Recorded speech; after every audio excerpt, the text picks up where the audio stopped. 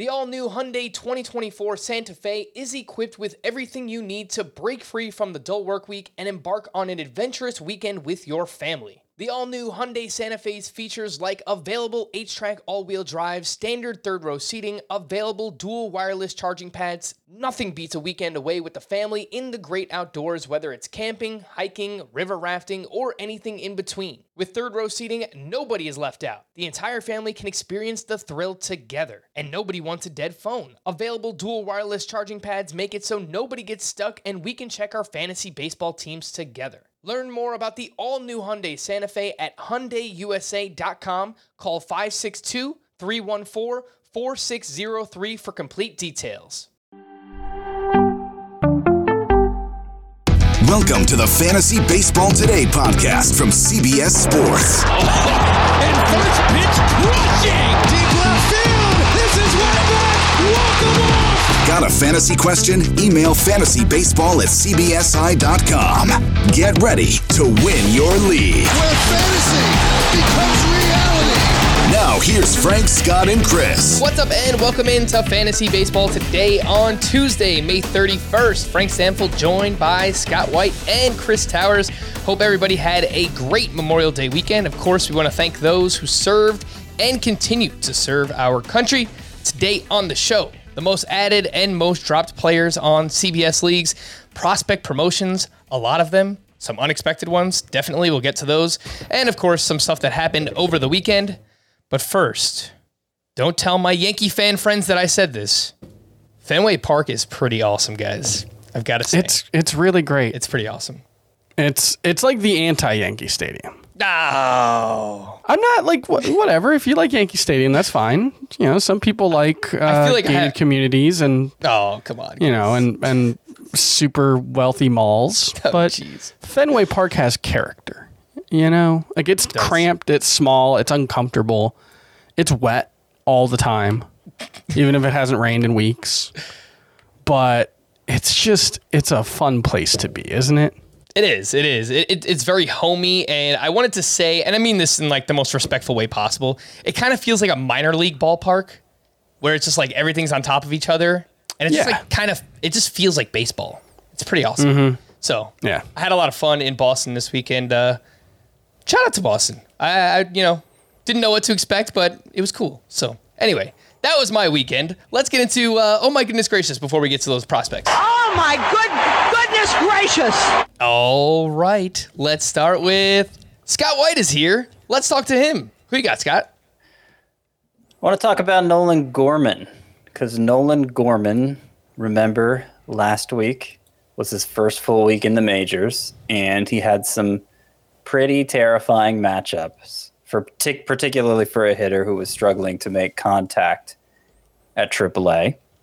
And for 5 of the games he played last week, it went kind of like we expected it to go. He went a combined 0 for 14 with 9 Ks in those 5 games.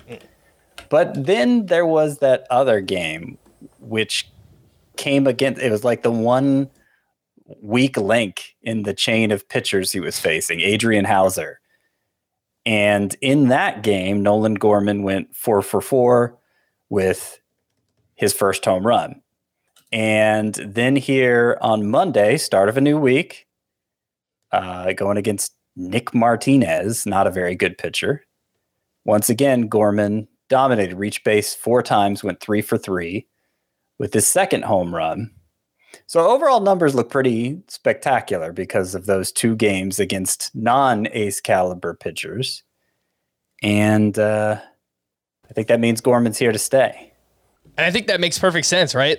A young prospect gets called up, struggles against great pitchers, and then feasts on the ones that are not nearly as good. And looking at his batted ball profile, very small sample size early on here, 92.9 mile per hour average exit velocity for Nolan Gorman, who also had a 50% line drive rate entering Monday's action. So he's hitting the ball hard so far.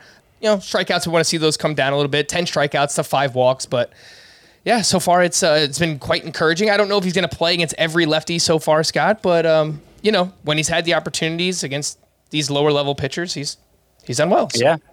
And most pitchers aren't aces. It's worth saying.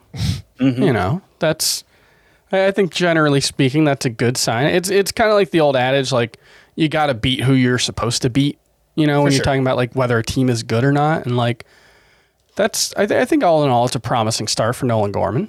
Yeah. And he's 81% rostered. So likely universally rostered at this point, but maybe some 10-team leagues where he could be available. You know, in a points league, I'm not sure that he has to be rostered right now, but there's still considerable upside. So by definition, he's not universally rostered because he's 81% rostered.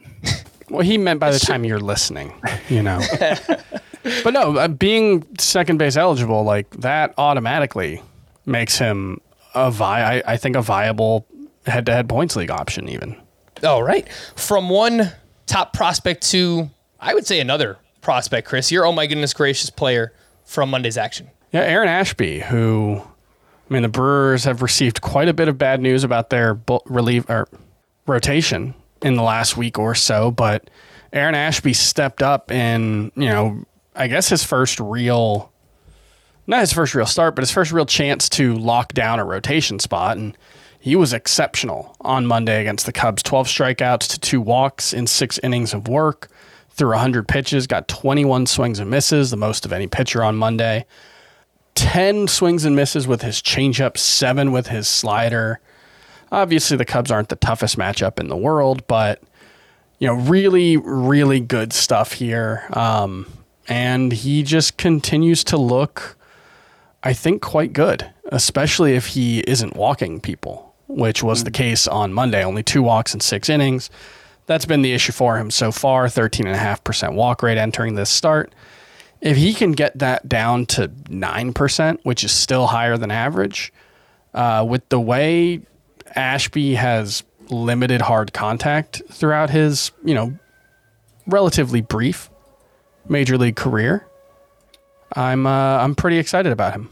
I don't want to oversell the upside, so maybe keep me in check here, Scott, but this is what it looks like when everything is working for Ashby, right? He's got those 2 secondary pitches, 10 swinging strikes on the changeup, 7 on the slider, and then a 96.7 mile per hour sinker on average, which obviously helps him get a bunch of ground balls. So as long as he can limit those walks, I think that the upside is like sky high for Ashby. No, it's huge. I mean, he gets ground balls sort of like Framber Valdez, and yet he has this incredible bat missing arsenal. I mean, normally it's not even the changeup. He got most of his whiffs came on the changeup. In this one, it had double its usual whiff rate. Usually the sliders is bread and butter. So if he gets something going with that third pitch, yeah, I mean, I tried making a couple trade offers, acquiring Ashby in a couple leagues this week, and looks like the opportunity, the window to do that is probably closed, because I don't think he's going to look back. I think he's going to be a big success. And he has SPARP eligibility, so if you're playing a points league, you can throw him in your relief pitcher spot. Aaron Ashby was the most added starting pitcher. Yes, the most added pitcher in general this weekend. He's not eligible as starting pitcher yet. Oh, all right. Yeah, so I wonder, is this his 5th start? That sounds about right. Yeah, it is his 5th start. Yeah, so he is eligible. So he'll have it now. When you're listening to this. Right. I can't add him to the starting pitcher rankings yet. Correct. Yeah. But 73% rostered. That number basically needs to be 100 universally rostered for Ashby, I would imagine. Yeah. I would say so. All right. Oh my goodness gracious for me. You know, what actually made me say, oh my goodness gracious, on Monday was Jesus Sanchez, who hit a 496-foot home run in Coors Field. And I mean, I can't remember seeing a ball land up there. It was like the upper deck where there's a Coors Light bar up there, and hearing the announcers talk about it, it's like you usually only see the 500-foot home runs, like the 500-ish foot home runs. They usually don't look as impressive as you think they would, because most of the time they're hit to center, I feel like. And so you'll see it like clear the first section in left center or something, and you're like, oh yeah, that was crushed, but you know, it doesn't quite have the same visceral impact as the one Sanchez hit today because he hit it down the line. So instead of actually talking about Sanchez, because I don't think you need to add him or anything, let's talk about the pitcher that he hit that home run off of, Ryan Feltner, who went 7 innings. He gave up 1 run. Of course, it was that home run, 6 strikeouts here against the Miami Marlins. And it kind of has like some prospect status with the Colorado Rockies. Not that they have a great farm system or anything, but 6+ strikeouts in all 3 of his starts so far. And his velocity is way up this year. His fastball velo up 2 miles per hour compared to where it was last year. He's had a very solid minor league career. Ryan Feltner, 3.68 ERA, 1.29 whip, 330 strikeouts, over 300 innings pitched. Gets a good amount of ground balls so far. Only 1% rostered, so this is like a deep league play or just someone to throw on the scout team for now. But Scott, any interest in Ryan Feltner? I know he pitches for the Rockies. Well, I will argue that he entered this start with only a 36% ground ball rate. So I would dispute he does put the ball in the air a lot. After today, I think it went up to 52%. Yeah, he had a 74% ground ball rate in this start. So yeah, that made I don't even know how to look that up. It made it jump quite a bit. Okay. All right. So yeah, the third start, turn those numbers around. I guess he's a Colorado pitcher, so obviously he's probably not going to matter. But his best pitch appears to be the fastball itself, which might help him succeed at Colorado since he doesn't rely on, a breaking ball or some other off-speed pitch that is going to get ruined by the thin air and it not moving the way it would at some other places. So, maybe there's a chance he's useful. I'm going to bet against it. But this was a nice start for his third time facing a big league lineup. Yeah, I mean, it was against the Marlins too, so I guess you take it with a grain of salt. But in Coors Field, he survived at least one more start there. So we'll see what he does moving forward. Chris, in deeper leagues, would you rather take a shot on Ryan Feltner or Glenn Otto, who turned in another quality start on Monday? He's allowed 2 runs or fewer in 6 of 7 starts, and he is 12% rostered. I would go with Otto. He's a little more proven, has a little more pedigree, but I can't say I'm super excited about him in a mixed league context either. Yeah, I mean, these are deep league, probably 15-team roto or 14-team leagues, anything deeper than that for now. Obviously AL and NL only, but in your 12-team leagues, throw him on the scout team and let's see where it goes. Obviously, Aaron Ashby is like far away the most prized possession at pitcher right now. This was technically Feltner's 5th career start. He had 2 last year as well, though they were short and ugly. But this was his 3rd start this year. Fair enough. All right, let's keep it rolling here with some prospects. And Michael Harris, promoted by the Braves on Saturday, which caught me off guard. I was on the bus to Boston. I texted Scott. I'm like, what's going on? Michael Harris was not expecting this to happen. This is like a legit top 60, top 75-ish prospect across baseball. Only 21 years old, called straight up from Double-A, where he was hitting .305 with 5 homers, 11 steals, and .878 OPS. He's now 41% rostered, and I kind of averaged out all of my leagues from last night where we play with Fab, and he went for about 7% of my Fab budget, and that's across like some 12-teamers, some 15-teamers. So, Scott, talk to me about Michael Harris. Were you in on the bidding for him, what you're expecting here with the Atlanta Braves? So, yeah, it was a surprise, him coming straight from Double-A. He's only 21 years old. I thought we might see him at some point next year. Didn't rule out him being called up this year, but figured he'd make a stop at Triple-A first if that happened.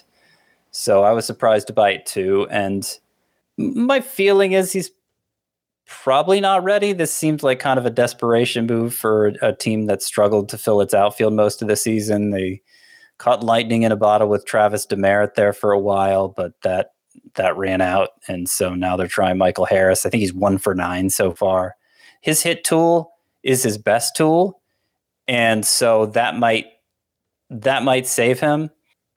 He can steal some bases. Power is a work in progress. A lot of scouts think he's developing power, and he has done a better job elevating the ball at Double-A this year than last year, but it still hasn't led to like a big home run total. So that's where I think, particularly in this environment where power is hard to come by, in past years, I would have said, if power's the only thing missing, he could figure that out at the majors, but I don't think that's necessarily true anymore. So I was in on the bidding on Harris in 5 outfielder leagues, just in case he does put it all together and stick around. And, usually 5 outfielder leagues, you want stolen bases, and hopefully he'll provide some of those. But in 3 outfielder leagues, I'm taking more of a wait and see approach. All right. Yeah, I mean, I think that's the thing is like the best case scenario probably sees him be a pretty good average, pretty good stolen base guy. The only thing is, even if he does stick, how high is he going to bat in the order? So I do think there's like limited ceiling for a top prospect, but obviously he's talented enough that he's worth a look. But like Scott said, I think you probably at this point you probably bet against any prospect hitting the ground running, let alone a guy who has 190 plate appearances above high A. So, it seems like a long shot, but obviously talented. The other, I guess, top-ish prospect that got called up this weekend, Ethan Small, called up by the Brewers to start the doubleheader on Monday, sent down right after this start. So I'm not sure if we'll even see him again, but they are dealing with a lot of injuries. He gave up 2 runs over 2 2/3. He had 4 walks to 4 strikeouts, 18% rostered. Chris, are you looking at Ethan Small, or do you think this was just kind of a one-off start on Monday? Well, I think when they initially announced he was getting called up on Sunday, it seemed like a one-off, and then in addition to Freddie Peralta being added to the IL last week, which we talked about, Brandon Woodruff was placed on the IL with an ankle injury. Did you mention that? No, not yet. Yeah, so they're hoping that's a minimum stay, and so we may not see Ethan Small again. He was called up for the doubleheader, but right now they've got 2 holes in their rotation, and if Woodruff come back in the minimum amount of time, then they probably won't need Ethan Small, but it's pitching. And so the best case scenario often doesn't happen. I think you should generally bet against the best case scenario. And so the fact that he's gotten called up now means that he's always going to be an injury away.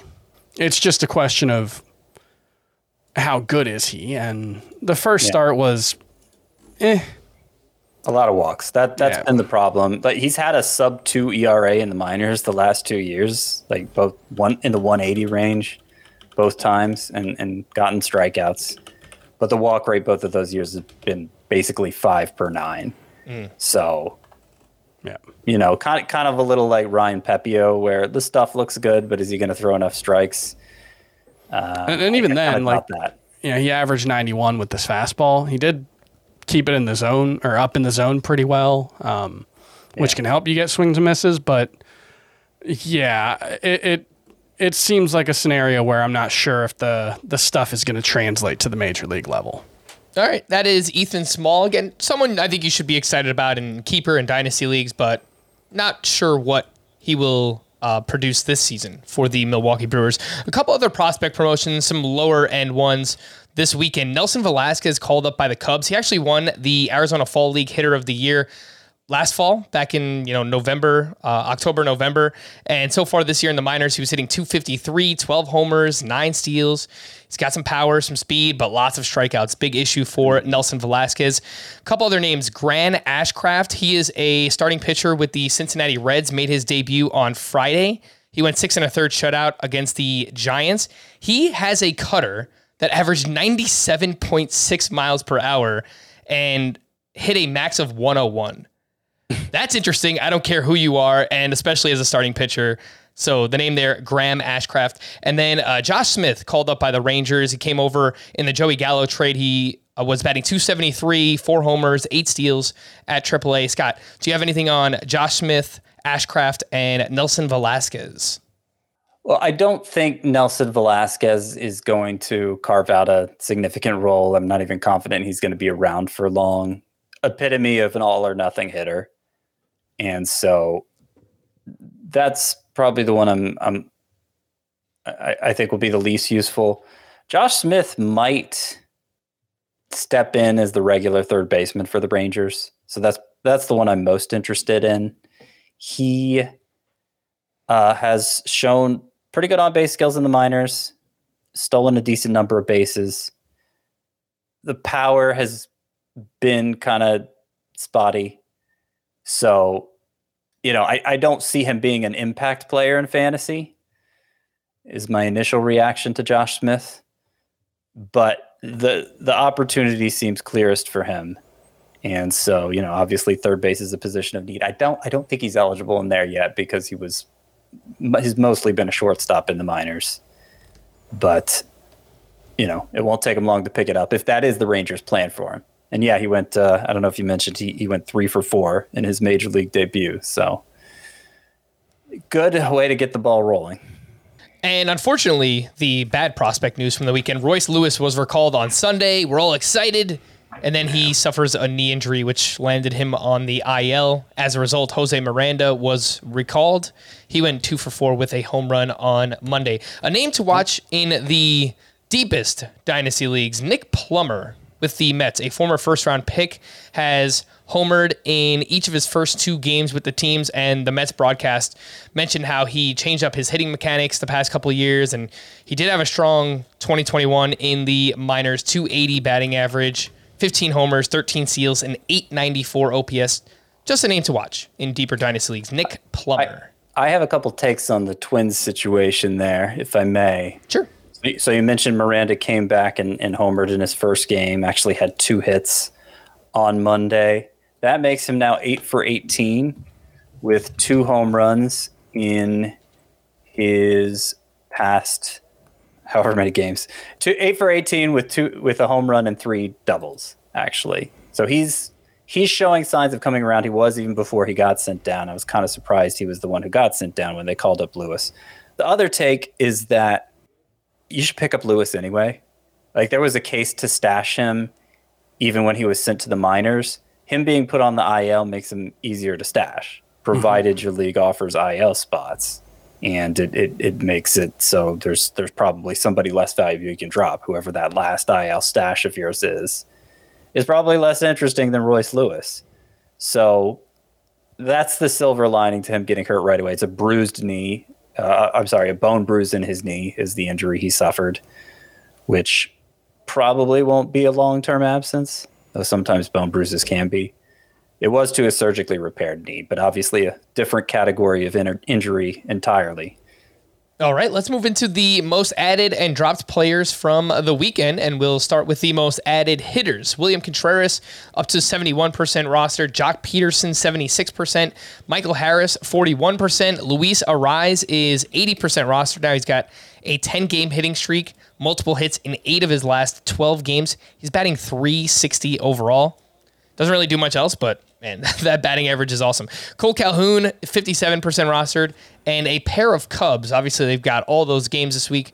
Frank Schwindel is up to 65%, and Christopher Morel, 24% rostered. He has a stolen base in 4 days in a row. Chris, were you looking at any of these ads? Obviously, we already talked about Michael Harris this weekend, but Contreras, Peterson, Harris, Arraez, Cole Calhoun, and some of the Cubs players. Yeah, like we talked about with Contreras, the fact that, one, he plays at Coors Field this week, the fact that the Braves are doing what they can to get him in the lineup, I think that makes him worth adding in any 2-catcher league. Arraez, the thing that's tough is, like, did he have any RBI today? Because he only had 3 in the first 9 games of that hitting streak. And so that kind of sums up the problem is it's just the emptiest form of batting average. And that's not to say that it can't be useful. He's got 11 runs there. He's got that's all. He's got 22 singles, 20 singles in his last 10 games. That's basically all he's going to do. And he doesn't start against many left-handers either. And so there's a playing time issue. Like, he hit 294 last season. And Luis Arraez was not on many rosters. So, like, does he have to hit 320 to be fantasy relevant outside of, 15-team roto leagues? Maybe. But, that's not to say there's no value there. It's just a very, very limited form of value.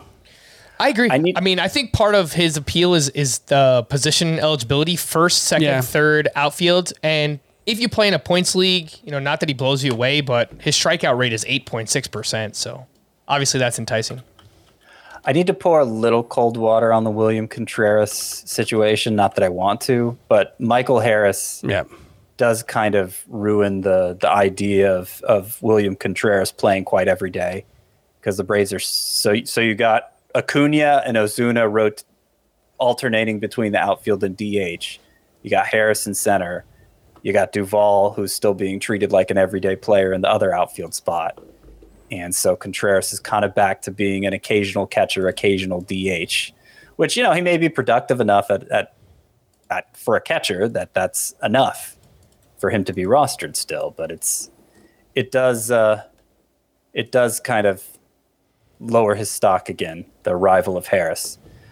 I also want to highlight Christopher Morel here, because that was a guy I was placing some bids on in those 5 outfielder leagues, basically as a fallback if I didn't get Michael Harris. He's been pretty impressive here so far in the majors. He had plate discipline issues in the minors, especially struck out a lot.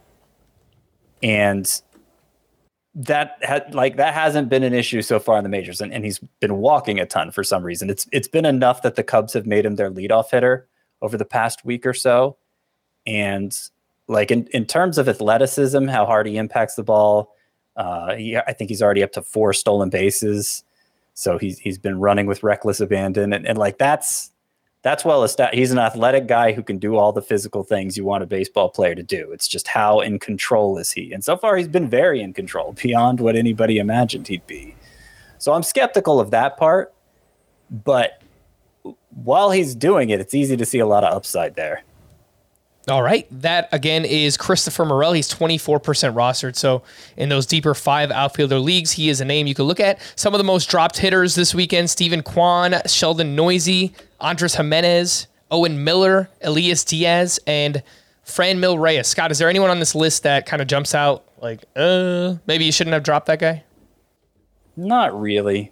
Franmil Reyes is the most valuable. He remains the most rostered, and he was off to a terrible start and is hurt right now. So I can understand him being dropped. I think 72% roster rate, what it currently is acceptable. So I don't really blame I don't really fault anyone for making any of these decisions. Oh, Quan might even be over rostered at 47%. I dropped him in a 15-team 5 outfielder league this weekend for, I want to say, Chad Pinder. Yeah, the quality of contact is just, it's been worst in the league, or pretty close. So, not striking out is cool, but getting hits is even cooler. Yeah. He's not really doing that. We'll always have the first week of the season, guys. Those first 5 days.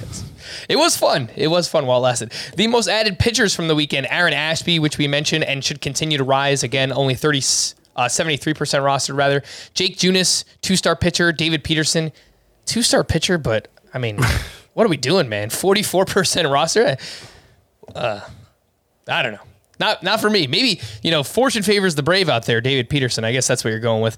Jeffrey Springs, 37%. Another strong start on Friday against the Yankees. Yeah. 6 innings, 2 runs, 6 strikeouts, and 0 walks, a 1.62 ERA. Chris, talk to me about Springs versus Spencer Strider, who is 5th on this list and gets a chance to start for the Atlanta Braves. He's been lights out of the bullpen, and he's got an amazing mustache, so I feel like you can relate. Yeah, he's also got gigantic quads. I saw somebody point out on Twitter today, which I can also relate to. He's got great stuff. He had 10 whiffs with his fastball on 49 pitches today. 49 fastballs, 72 pitches overall. The question is whether the arsenal's deep enough to go through the order 3 times, and whether he can sustain throwing 98 miles an hour, when he has to throw 90 to 100 pitches as opposed to 60 to 70. But yeah, there's clearly quite a bit to like there as far as the stuff goes. I don't know. I might prefer Springs, but I'm not 100% sure how I feel about this. This was a very impressive start on Friday. Obviously, like we mentioned in Friday's episode during the stream, or not the stream, or whatever. Is that what we call it? Yes. To stream or not to stream. It's a not great version of the Yankees lineup. They're missing a couple of their best hitters. But, I mean, his changeup has been exceptionally good so far this season. 39% whiff rate, 202 expected WOBA allowed. That's been a really, really impressive pitch for him. And so, I don't know. I feel a little bit better about him than Strider, but I think both are worth rostering in your 12-team points leagues even. Both are SPARP eligible, they're too. rostered in less than 50% of leagues. That should not be too low. Yeah. The case. I was prioritizing Strider over Harris this weekend. Strider was the one I was putting in the biggest bids for with the news of him moving to the rotation. And though the final line here on Monday wasn't good, he gave up 5 earned runs. There were 2 non-errors that were basically to blame for all the runs. Marcell Ozuna, Scott, he is just a butcher out there. Yeah, he made a sliding attempt when he didn't need to at a fly ball, and so that got by him and caused a lot of damage. And on a double play that would have ended the inning, I believe, if I have the story right, Matt Olson dropped the throw to first base. You can't assume a double play, so it wasn't an error. And yeah, that allowed. I think those were inherited runners that ended up scoring off Strider against Strider. But here's the thing: Chris was mentioning the Arsenal. Is it diverse enough? Out of the bullpen, he was throwing his fastball 75% of the time, and basically just fastball slider. The slider is also a really good pitch, but basically those two. Well, in this first start at Arizona, Spencer Strider threw his changeup actually more than the changeup that he basically never threw out of the bullpen. Mm-hmm. He threw it even more than the slider, 22% of the time, and it had a 50% whiff rate in this start. So it seems like there's something there. Yeah. So I was pretty impressed, much more than the final line would have you believe. His next start, unfortunately, is at Coors Field. So that's tough, obviously. But hopefully he can end up with better results there, because I think the upside is very impressive for Strider. I do give him an edge over Springs, I think, Jeffrey Springs. But I really like both of them. I mean, Springs, if he qualified, he'd have a top 10 swinging strike rate in baseball, mostly because of that changeup. And it's clear now that the Rays are treating him like an actual starter. Yeah. He went 6 innings in this most recent start, 5 2/3 the time before that. So Springs also deserves to be picked up anywhere he's available. All right. And again, widely available is Jeffrey Springs, only 37% rostered over on CBS. The most dropped pitchers this weekend, Zach Greinke, which makes sense. He just landed on the IL and has not been good. Chad Kuhl, Zach Logue, James Caprillion, and Brad Keller. Before we hit the break, if you listen to us on Spotify, please help us out. Give us a 5-star rating there. They introduced it, the past 6 months, year or so, and it helps other people find the podcast on Spotify. So again, if you listen there, give us a 5-star rating. We really do appreciate it. We'll be back right after this. Take your business further with the smart and flexible American Express Business Gold Card. You can earn 4 times points on your top 2 eligible spending categories every month, like transit, U.S. restaurants, and gas stations. That's the powerful backing of American Express. 4 times points on up to $150,000 in purchases per year. Terms apply. Learn more at americanexpress.com/businessgoldcard. If you've ever been in the market for a new home, you know home shopping can be a lot. There's so much you don't know and so much you need to know. What are the neighborhoods like? What are the schools like? Who is the agent who knows the listing or neighborhood best? And why can't all this information just be in one place? Well, now it is on Homes.com. As somebody who's been through this, I can tell you these features are so incredibly valuable. They've got comprehensive neighborhood guides and detailed reports about local schools, and their agent directory helps you see the agent's current listings and sales history. The area you live in is just as important as the house itself. You can get to know a neighborhood without ever setting foot in it. Say you're a really active person. You could find out about the nearest parks. Do they have a baseball field? Maybe you want to join a softball league like Chris and I play in. Also, Homes.com collaboration tools makes it easier than ever to share all this information with your family. It's a whole cul-de-sac of home shopping information all at your fingertips. Homes.com. We've done your homework. The news and notes: Fernando Tatis. His wrist will be scanned again when the Padres return home next Monday, at which point he could be cleared to hit. So some Fingers crossed. Kind of positive news here on Fernando Tatis. Yeah, at this point, I'm not expecting him before July at this point, though. And you know what? Look, obviously any team can use Tatis, but the Padres, they're off to a pretty good start. So, they kind of have that luxury. They don't have to rush him back. Yeah. Yeah. Kyle Tucker has missed 2 straight games with inflammation in his left foot. He is not dealing with any structural damage, however.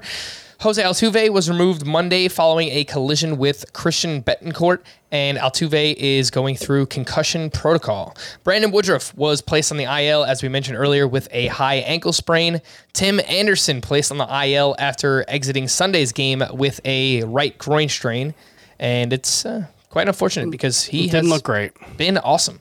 Seiya Suzuki was placed on the IL with a sprained left ring finger. Clayton Kershaw threw a 35-pitch bullpen session on Monday, and this marks the first time he threw off a mound since landing on the IL. Tyler O'Neill will visit a doctor Tuesday, hoping to be cleared for a rehab assignment. He's on the IL with a right shoulder impingement.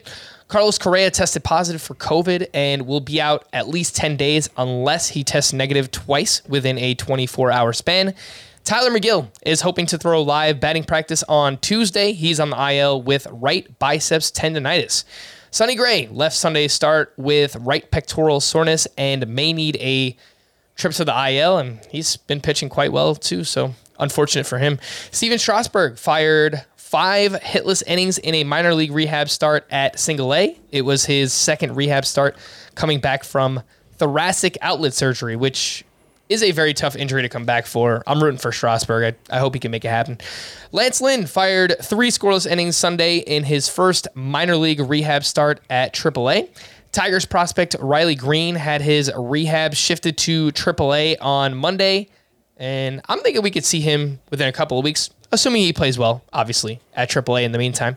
Gleyber Torres has been getting treatment for a wrist issue, but it's not keeping him out of games so far, and it didn't really look like it was affecting him over the weekend. He had a sock and a shoe on Sunday, including a home run off of Shane McClanahan, who was very good once again. Austin Meadows is expected to start his rehab assignment in the coming days. He's on the IL because of vertigo.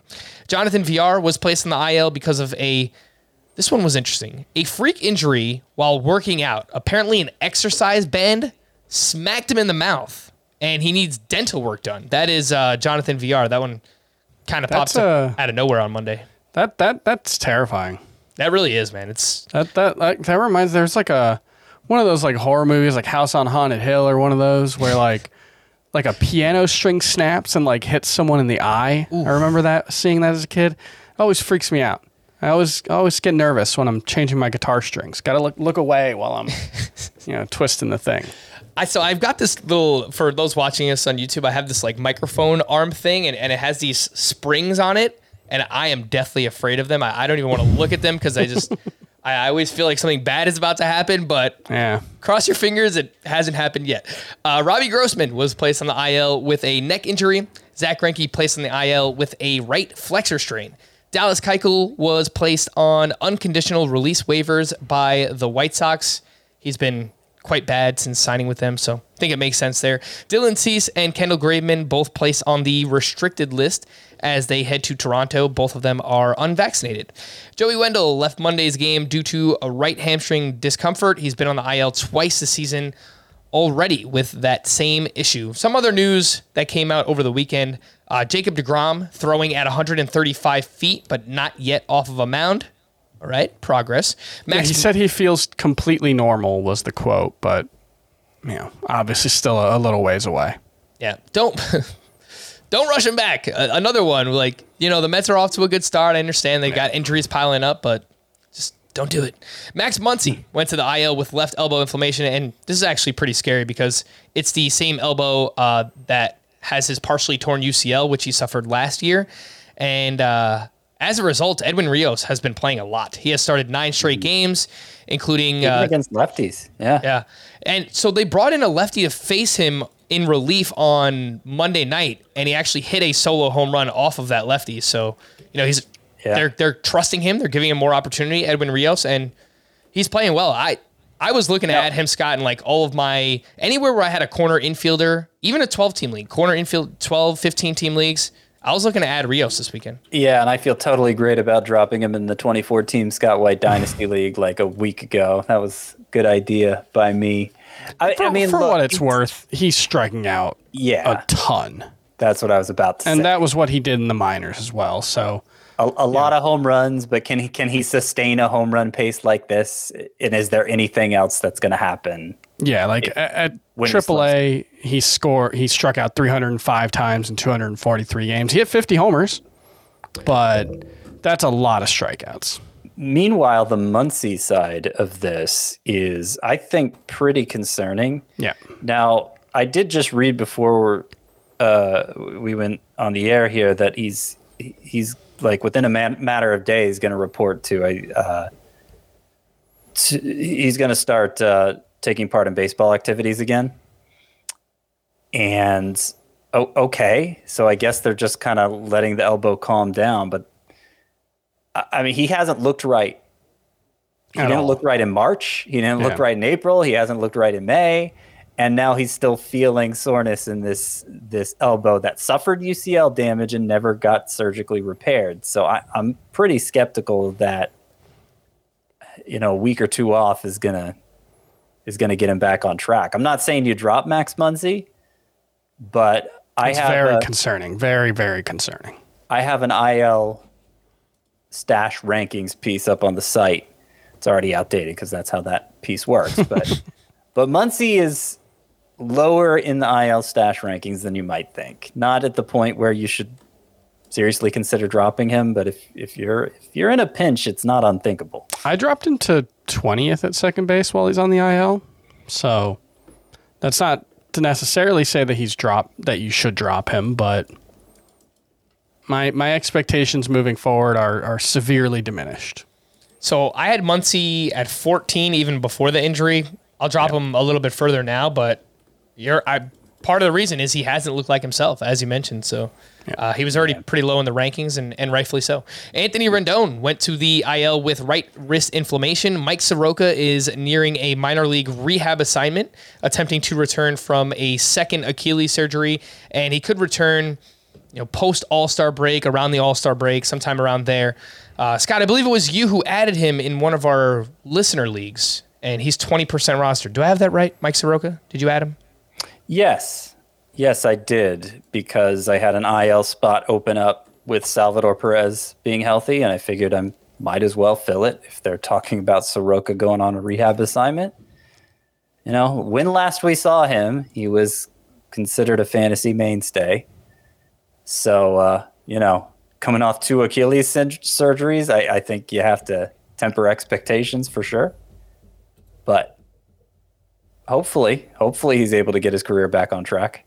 I hope so. Josh Donaldson was placed on the IL Friday with right shoulder inflammation, retroactive to May 24th. He was on the COVID IL before that, and I think technically he still has to serve a 1-game suspension. So it's going to be a while, I think, before we see Josh Donaldson again.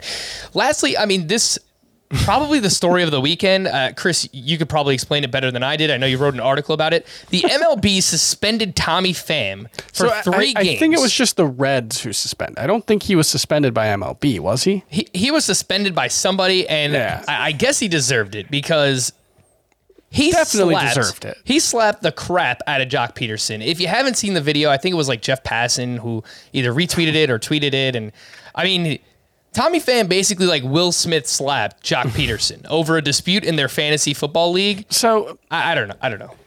He apparently slapped him because Jock Peterson sent a GIF making fun of the Padres.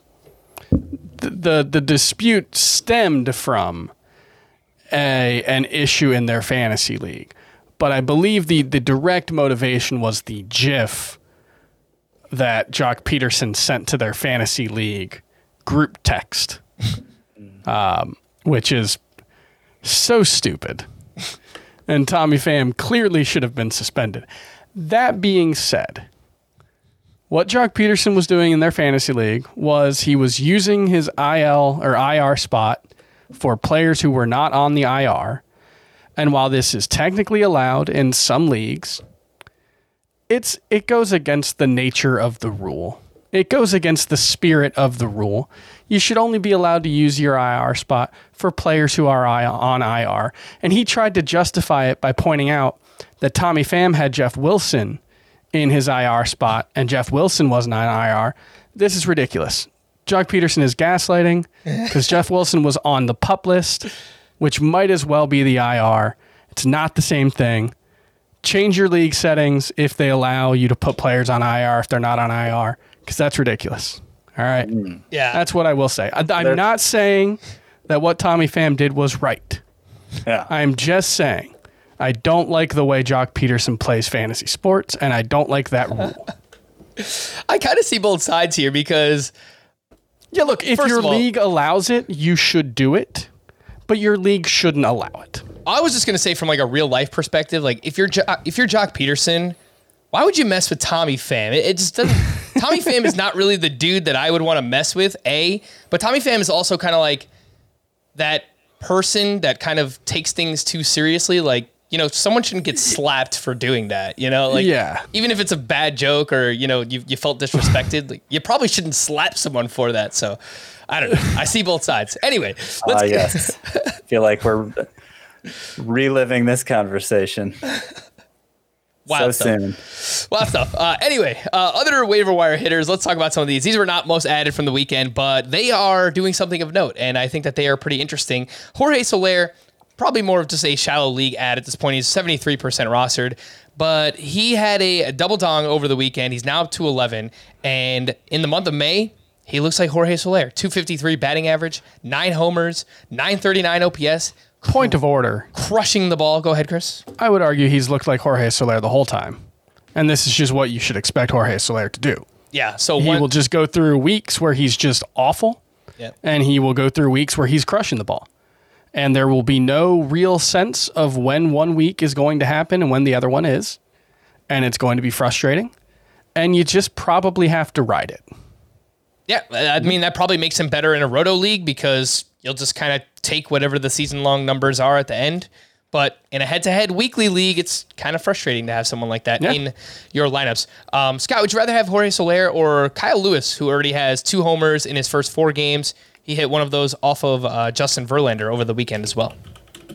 Well, he was scratched from the lineup Monday, and I don't think we know why, right? No, I didn't see anything about it. Considering he's coming back from a long-term injury, I definitely want to find out the answer to that. I mean, either way, it's Soler. It's Soler either way. Yeah, right? I mean, either way, it's Soler, who I think is one of the 12 best power hitters in the game. Yeah, like that's it's gonna be frustrating. At the end of the season, he's gonna have 34 to 37 home runs, maybe 31 to 37 home runs, something like that, and 90-ish RBI and a 250-ish average, and that's just what Jorge Soler is going to do.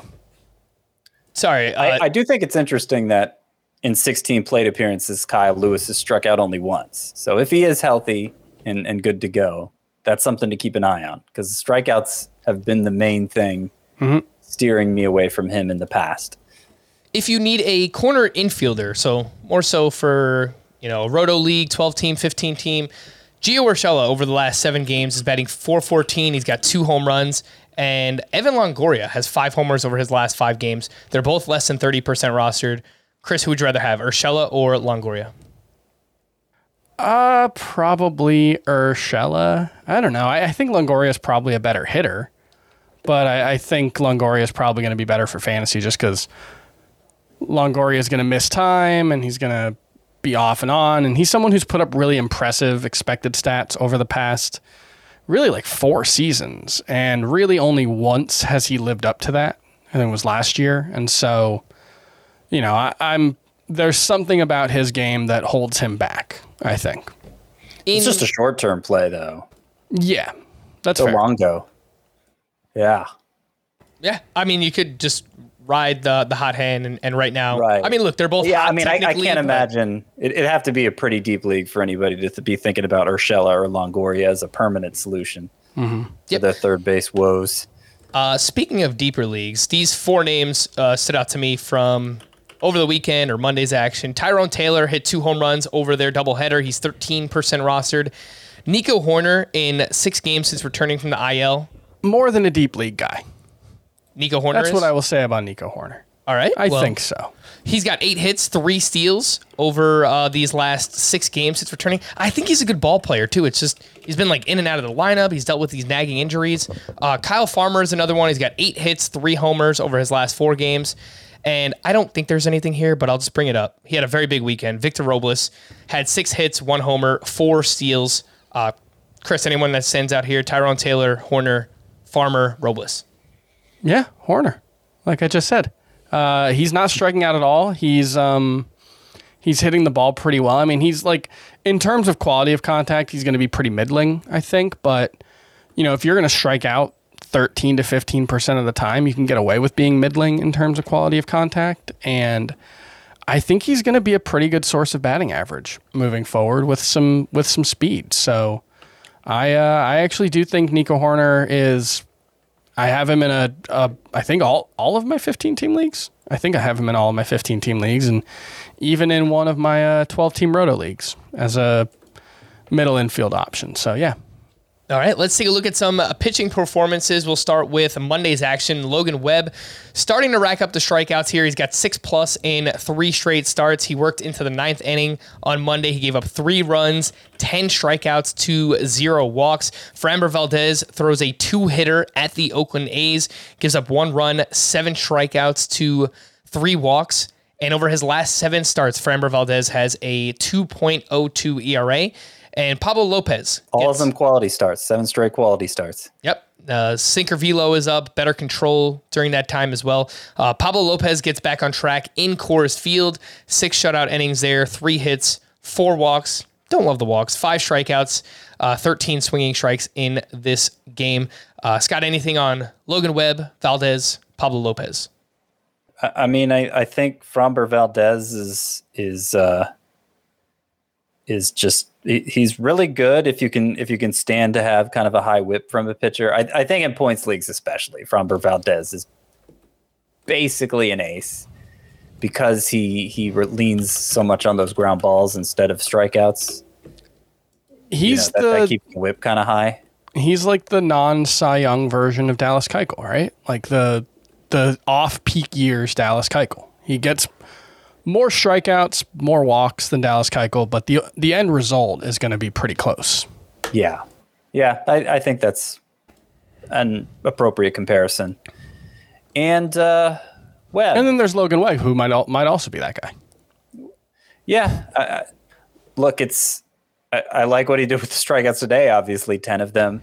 He hadn't had more than 7 in any start previously, but I noticed he leaned on his off-speed pitches. His changeup and slider were his 2 most thrown. Maybe that's a formula for missing more bats. I mean, those pitches individually have shown good swing and miss potential at times.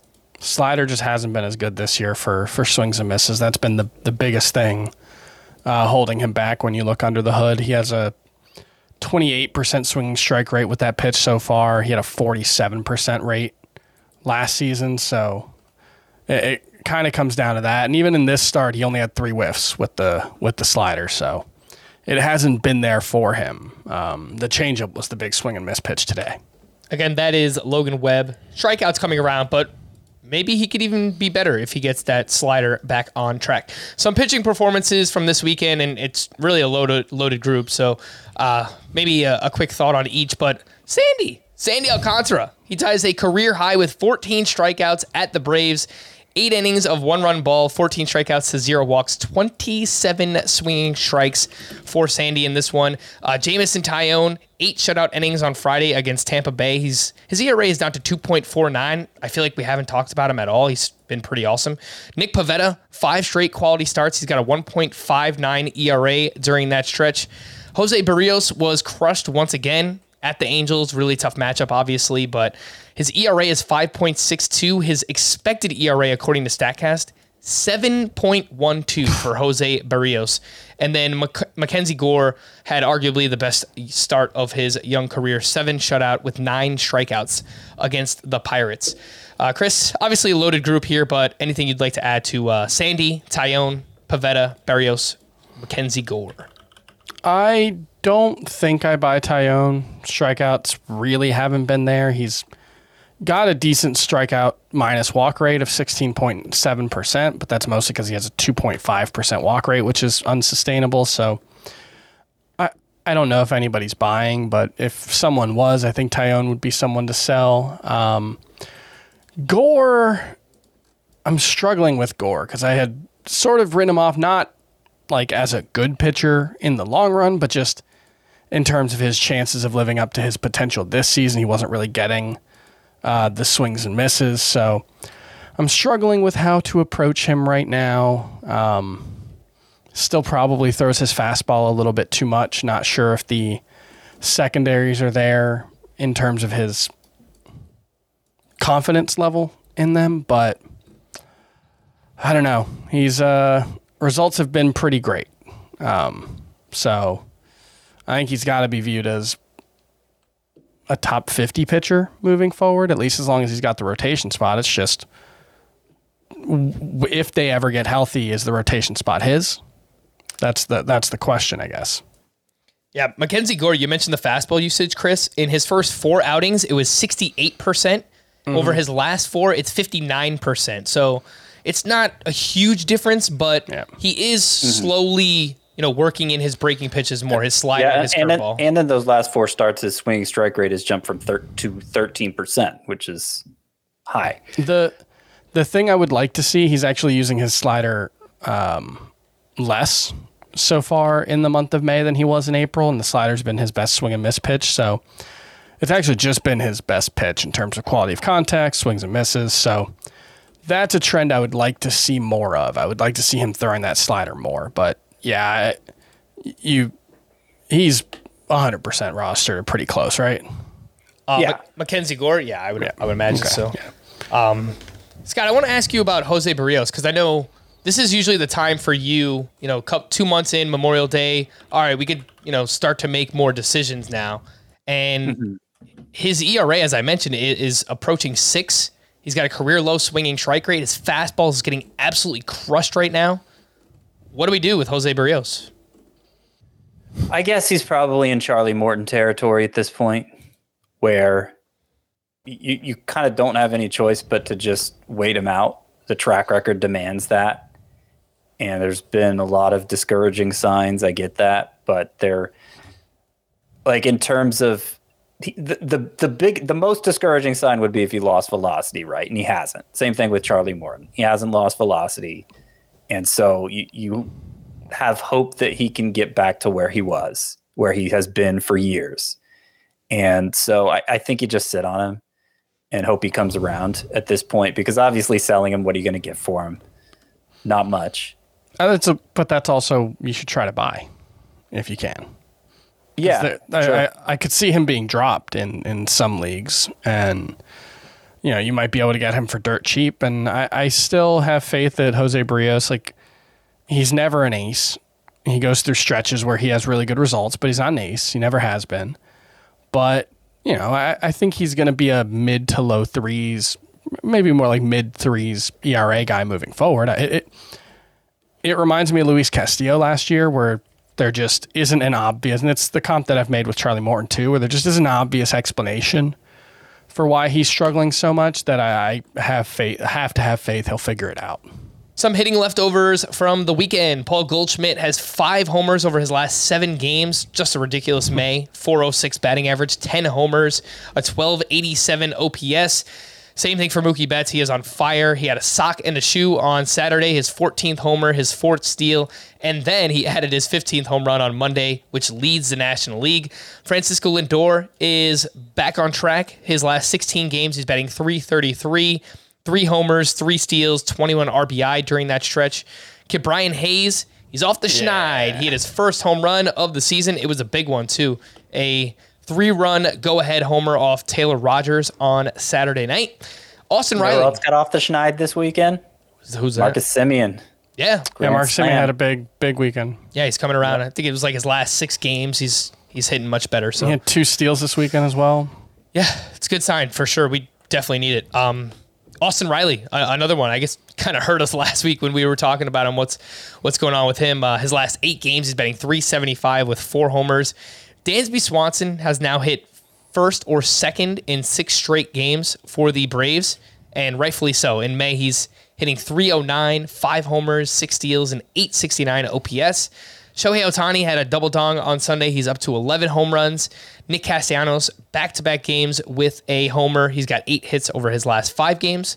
Yordan Alvarez had a double dong on Monday. He's now up to 14 homers. And Mitch Garver entered Monday night day-to-day, dealing with a knee injury. And then he had an awesome game. He went 3 for 4, 2 doubles, 2 RBI, and he even stole a base. So he's been really good since coming back from the IL. 9 for 30, 3 homers, 3 doubles in 8 games. The call to the bullpen. Let's wrap up some bullpen updates for the Marlins. Cole Sulser picked up his second save on Saturday, and then he got destroyed on Monday. So hopefully, he pitched in like the 6th or 7th inning on Monday, right? Yeah, it was he pitched in the 7th inning, gave up 4 earned runs without recording an out. The Marlins bullpen. I mean, look, they've been bad, so I guess this is why they're trying to like mix and match, but. Reminds me a lot of Cincinnati right now, Chris. Mm-hmm. Yeah.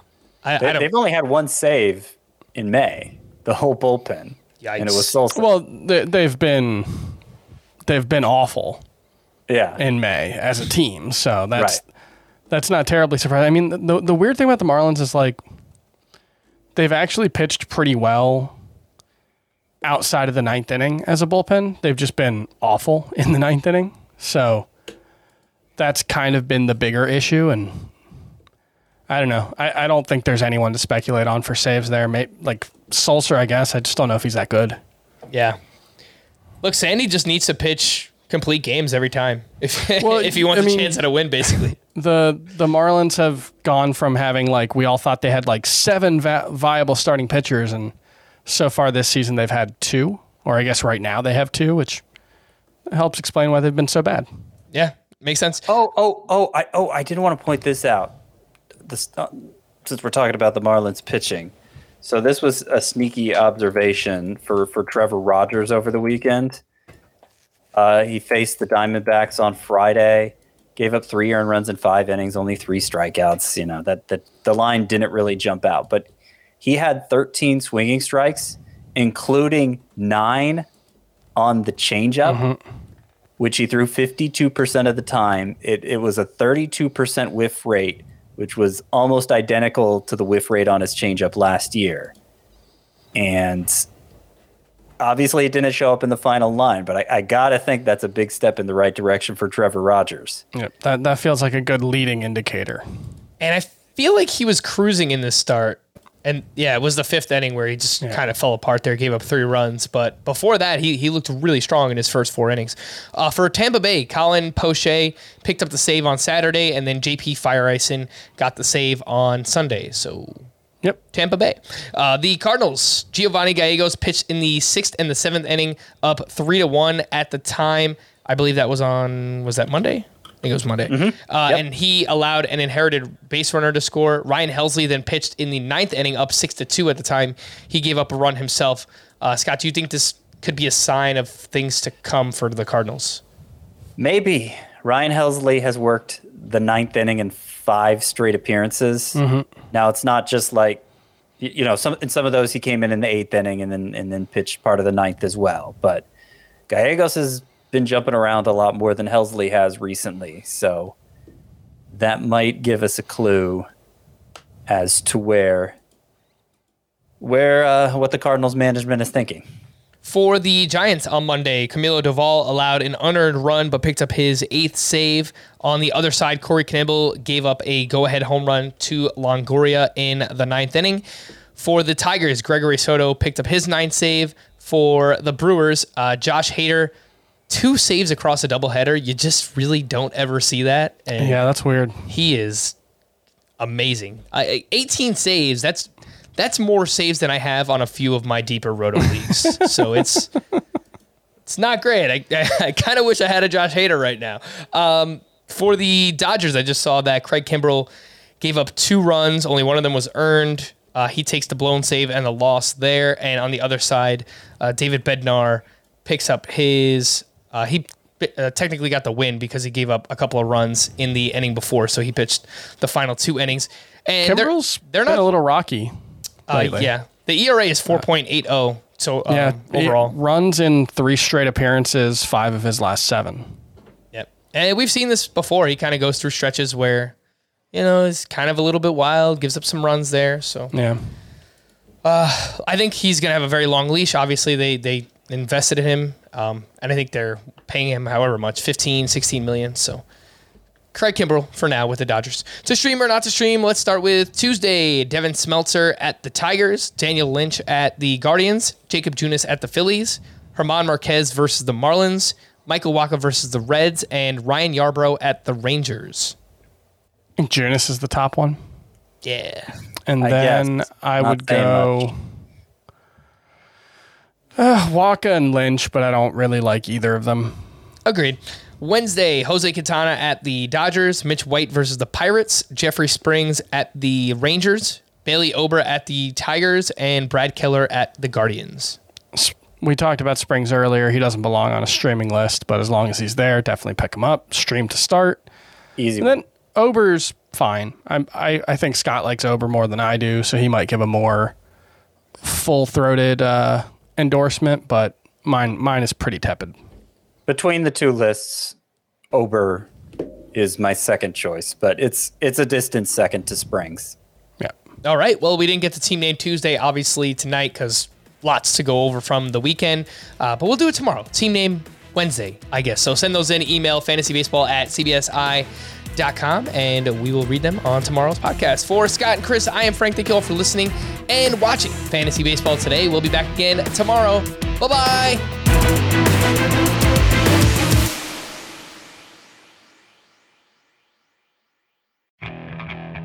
Okay, picture this. It's Friday afternoon when a thought hits you. I can waste another weekend doing the same old whatever, or I can conquer it. I can hop into my all-new Hyundai Santa Fe and hit the road. Any road. The steeper, the better. Because my all-new Santa Fe is available with H-Track all-wheel drive, so I can hit the trail without a worry in the world. Heck, with 3 rows and best-in-class rear cargo space, I can pack the whole family in with all our gear. We've got available dual wireless charging for our phones, so we'll never lose touch with civilization, and we won't lose touch with the primordial power of Mother Earth. So which is it? Waste the weekend or do something a little more epic? And conquer it in the all-new Hyundai Santa Fe. Visit HyundaiUSA.com or call 562-314-4603 for more details. Hyundai, there's joy in every journey.